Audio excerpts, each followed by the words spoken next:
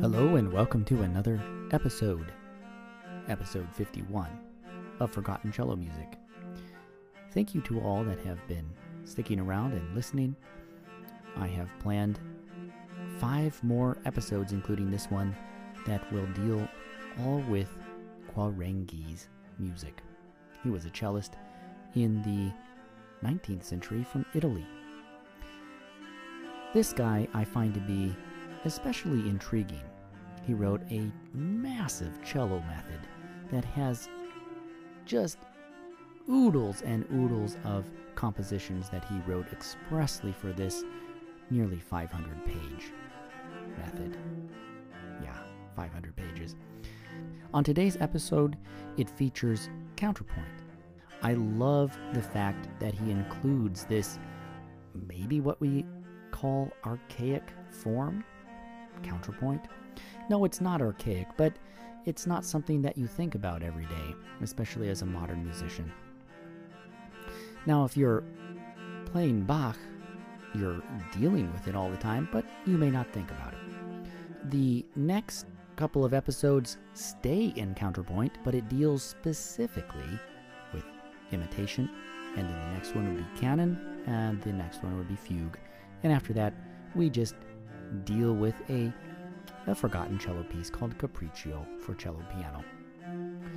The counterpoint episode today, episode 51, will deal exclusively with the 5 species of counterpoint and explaining them, going through them, exemplifying them, and playing them, of course. Quarenghi was very interesting. I don't know a whole lot about him, but we'll get to him momentarily. But first, again, thanks so much for listening. If you have any suggestions or if just thoughts, I would be really interested. I love talking about music, and I love having a good conversation about music. Please drop me a line. You can send a voice message straight from the anchor.fm's /Forgotten Cello Music link, or you can send me an email. That is travelingcellogroup@gmail.com. I also have a YouTube channel.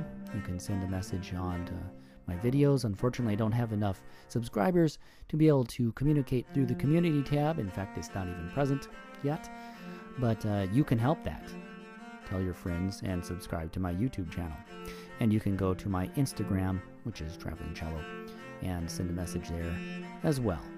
To support this project, please visit my Patreon. Send a donation straight through PayPal if you prefer. But at Patreon, you have the option of signing up for at least at 3 different levels and getting merch. Let's see, a mug, a sticker, and a shirt.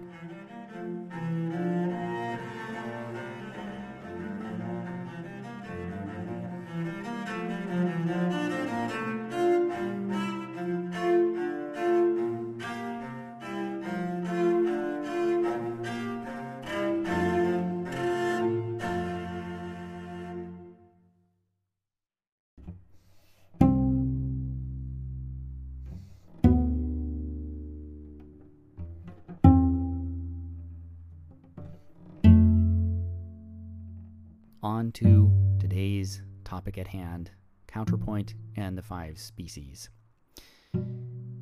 Let us talk a little bit about Quarenghi. I want to introduce him, and this is based first off of the Violoncello and Its History by Joseph Wasilewski.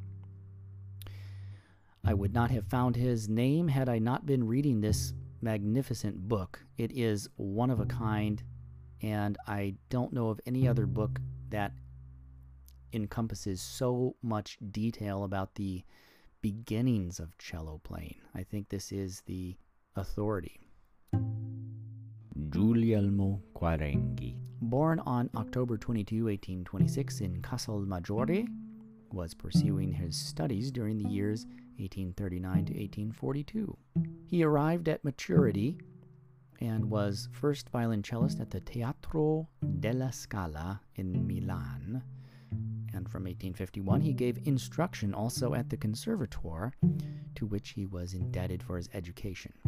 In February 1879, he took the place of Boucheron as choir master at the cathedral. He enjoyed this position only a few years, for he died February 3 or 4 in 1882.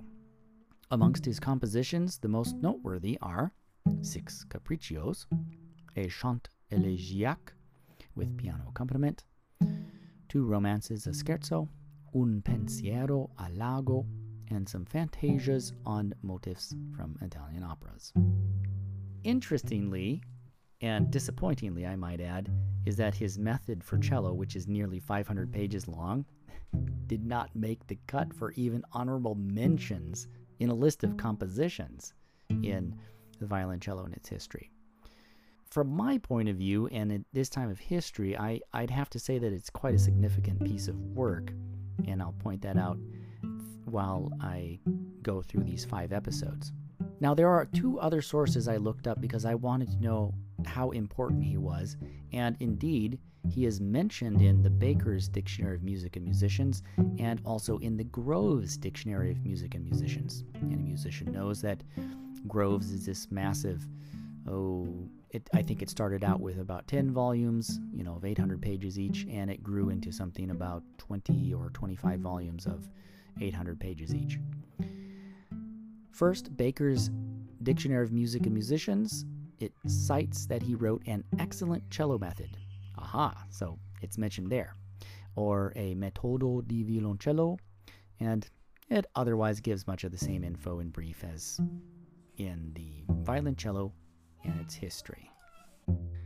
Groves' Dictionary of Music and Musicians, this is from the early 1900s version.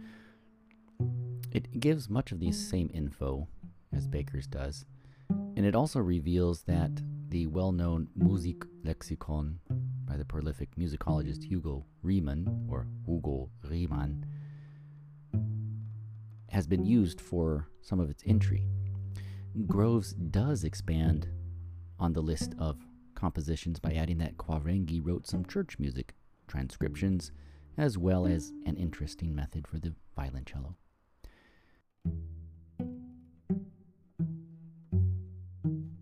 There's just a lot of material here that has apparently not been explored that deeply by the majority of cellists, and I think it would be worth our while to do a little digging. I have already reaped some benefits, knowledge-wise and repertoire-wise, by doing just that for the last almost 3 years now. This first episode about Quarenghi the cellist has been an introductory episode. I will be getting to the 5 species of counterpoint momentarily. First of all, I think it's worth noting that he wrote a number of capricci, or capriccios, for cello and piano. I will be featuring a capriccio in the final episode in this series about Quarenghi. And he also wrote all of his own examples of these counterpoint pieces that we are going to explore together over the course of these next episodes. So the 5 species, the imitation, canon, fugue, and then finally 1 capriccio. This is a significant addition to any cellist's library for the very reason that we play Bach. We don't live in a bubble of modern music. We play music that was written 300, 400, 500, and beyond years ago. And especially since Bach was considered to be the ultimate pinnacle of contrapuntal music, I think we owe it to ourselves to understand counterpoint more than at a surface level, as in, this is voice 1, this is voice 2. But what are the inner workings of these voices? How do they function? How do they operate? What is the reason for them going up and down? And what is the reason for experiencing consonance in one particular place and it is not acceptable in another place? All right, finally, on to counterpoint. This comes directly from Part 3, Section 2 of Quarenghi's cello method, titled Part the Third, Concepts of Harmony. Knowledge of counterpoint, imitation, canon, and fugue. This is a direct translation that I did myself. I can't find an English translation, so I got online and I started doing it myself, since my knowledge of Italian is limited really just to musical terminology. Section 1, counterpoint, the art of combining sounds. There are 5 types or species. The first species, note against note. Second species, 2 notes against 1. Third species, 4 notes against 1. Fourth species, syncopated notes that can become dissonant. Fifth species, combine the above 4 species together, and it is also called florid counterpoint. Also, he further explains that the counterpoints are made in 2, 3, 4, and more parts. You can have simplice, or simple, not compound or complex. It's undeveloped, unvaried, or doppio, or double, which means twice as fast. A little bit more about simple, when the parts cannot be turned over because turning them over would present errors of harmony. And in double, on the other hand, when the principles of harmony can be observed by turning the parts. So there you have it. That is a direct translation and a little bit difficult to grasp, but never fear, I'm going to use a little bit of Bakers and Groves here in just a minute. One more concept that is critical to understanding counterpoint is this canto or cantus firmus, which can be translated a still song, a given melody, a plain song, or it is on the scale, in which case it remains free to harmonize as you wish. But cantus firmus is something that you generally are taking from somewhere else, or at least you are providing yourself with a cantus firmus, which can be harmonized with a counterpoint or another line of melody. I will give you now an example of the very first counterpoint, note against note, so you get an idea of what's happening. In the case of the first counterpoint, he doesn't explain it any further than note against note. In this case, he writes whole notes against whole notes, which is the traditional method of learning counterpoint. So you just use whole notes, and then in further exercises, you get whole notes against half notes, and then whole notes against quarter notes, and then syncopation with half notes, and finally florid, you get an array of notes, even using eighth notes.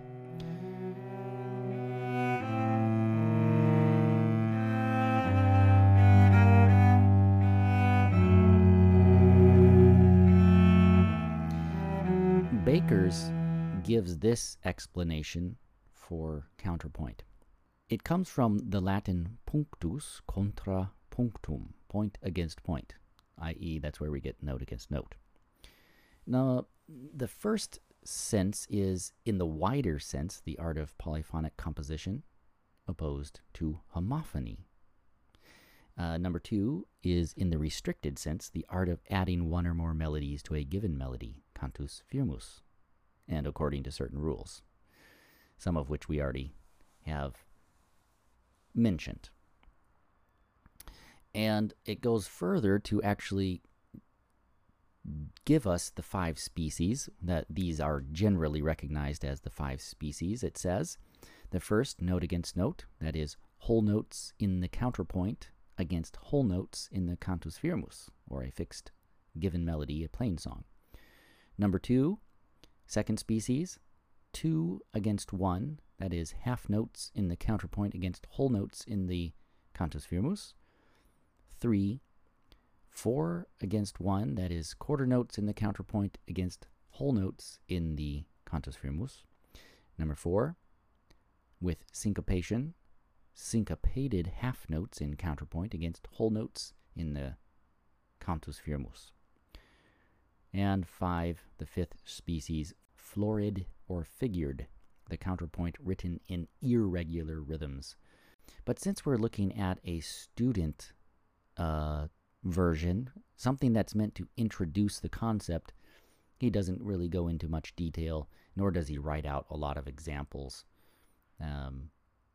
other than the utilizing these concepts in imitation, canon, and fugue. So here, let us go through all 5 of the species that he has written as examples in his own cello method. I will name them and then play them. Species 1 is note against note.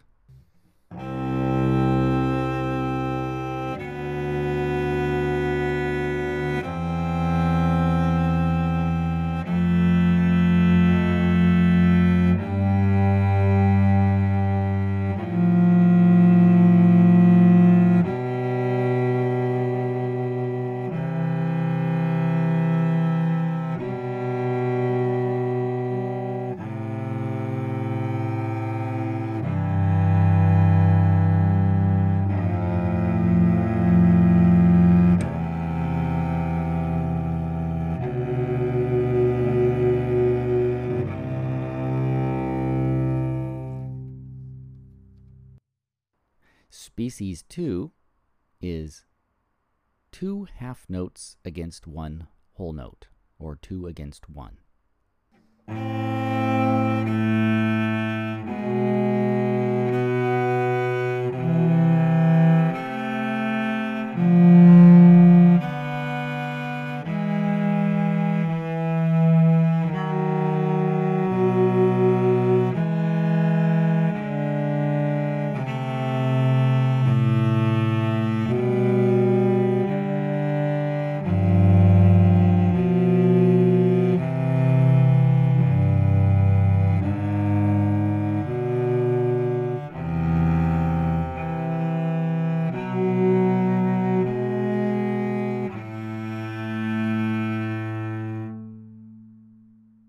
Species 3 is 4 notes against 1, or 4 against 1, quarter notes against whole notes.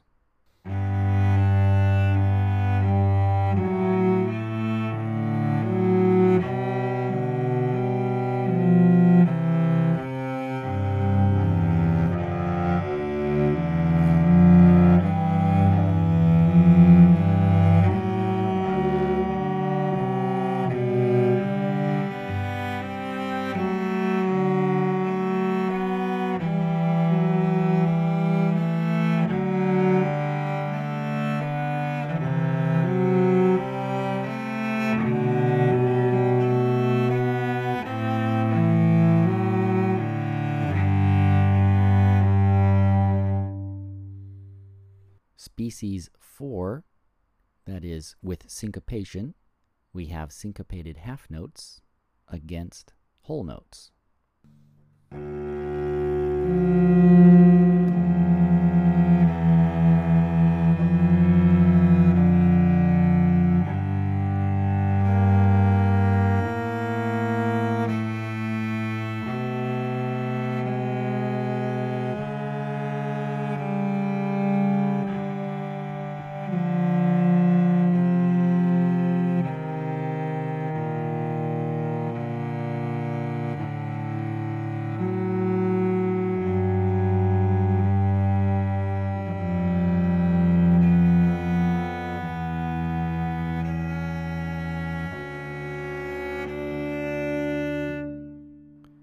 And species 5, florid or figured counterpoint, which is written in irregular rhythms against the whole notes.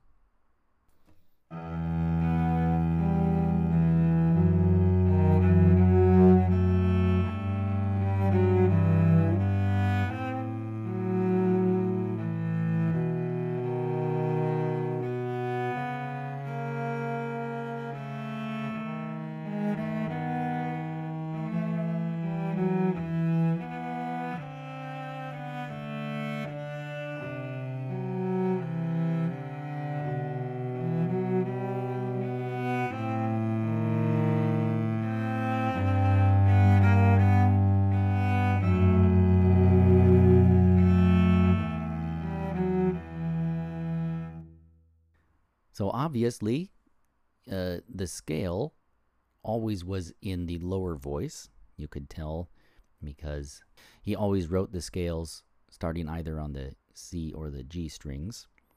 And the counterpoint was always the higher part. However, did you hear some voice crossing in there? He did indeed cross voices, and sometimes it gets a little confusing. You really have to listen for the scale and sing that. And then once you organize that in your brain and out loud, at least it was for me, then it becomes apparent what the counterpoint is doing. Voice crossing is quite an interesting concept. Bach uses it quite a lot. But wouldn't this help us to make more sense of playing the Bach cello suites? It seems to me there's almost nothing but counterpoint in his music there.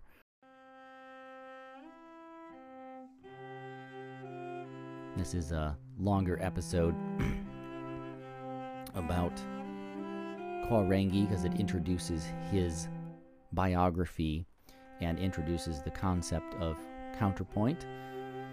I hope you will listen through and please leave a comment. Send me an email at travelingcellogroup@gmail.com. If you have any questions about these things, just leave me a message. I mean, it would be really nice to hear from anybody if they want to take up a conversation. I always enjoy a good musical conversation and talking about history and theory. I'm learning more and more all the time. I enjoy it very much, and that's why I do these podcasts. So your input is welcome. If you think it's rubbish, that would be interesting to hear why. If you think this is great, it'd be interesting to hear why. And if you have just something to talk about, that would also be very interesting. All right, in the next episode, you can look forward to Kaurengi's own composition of Imitation, and I will be getting to the music itself, the proper music itself, much more quickly after a brief introduction and a going over of the rules of counterpoint, and then introducing imitation itself and some of the aspects of it. Thank you for listening, and remember to play more forgotten cello music.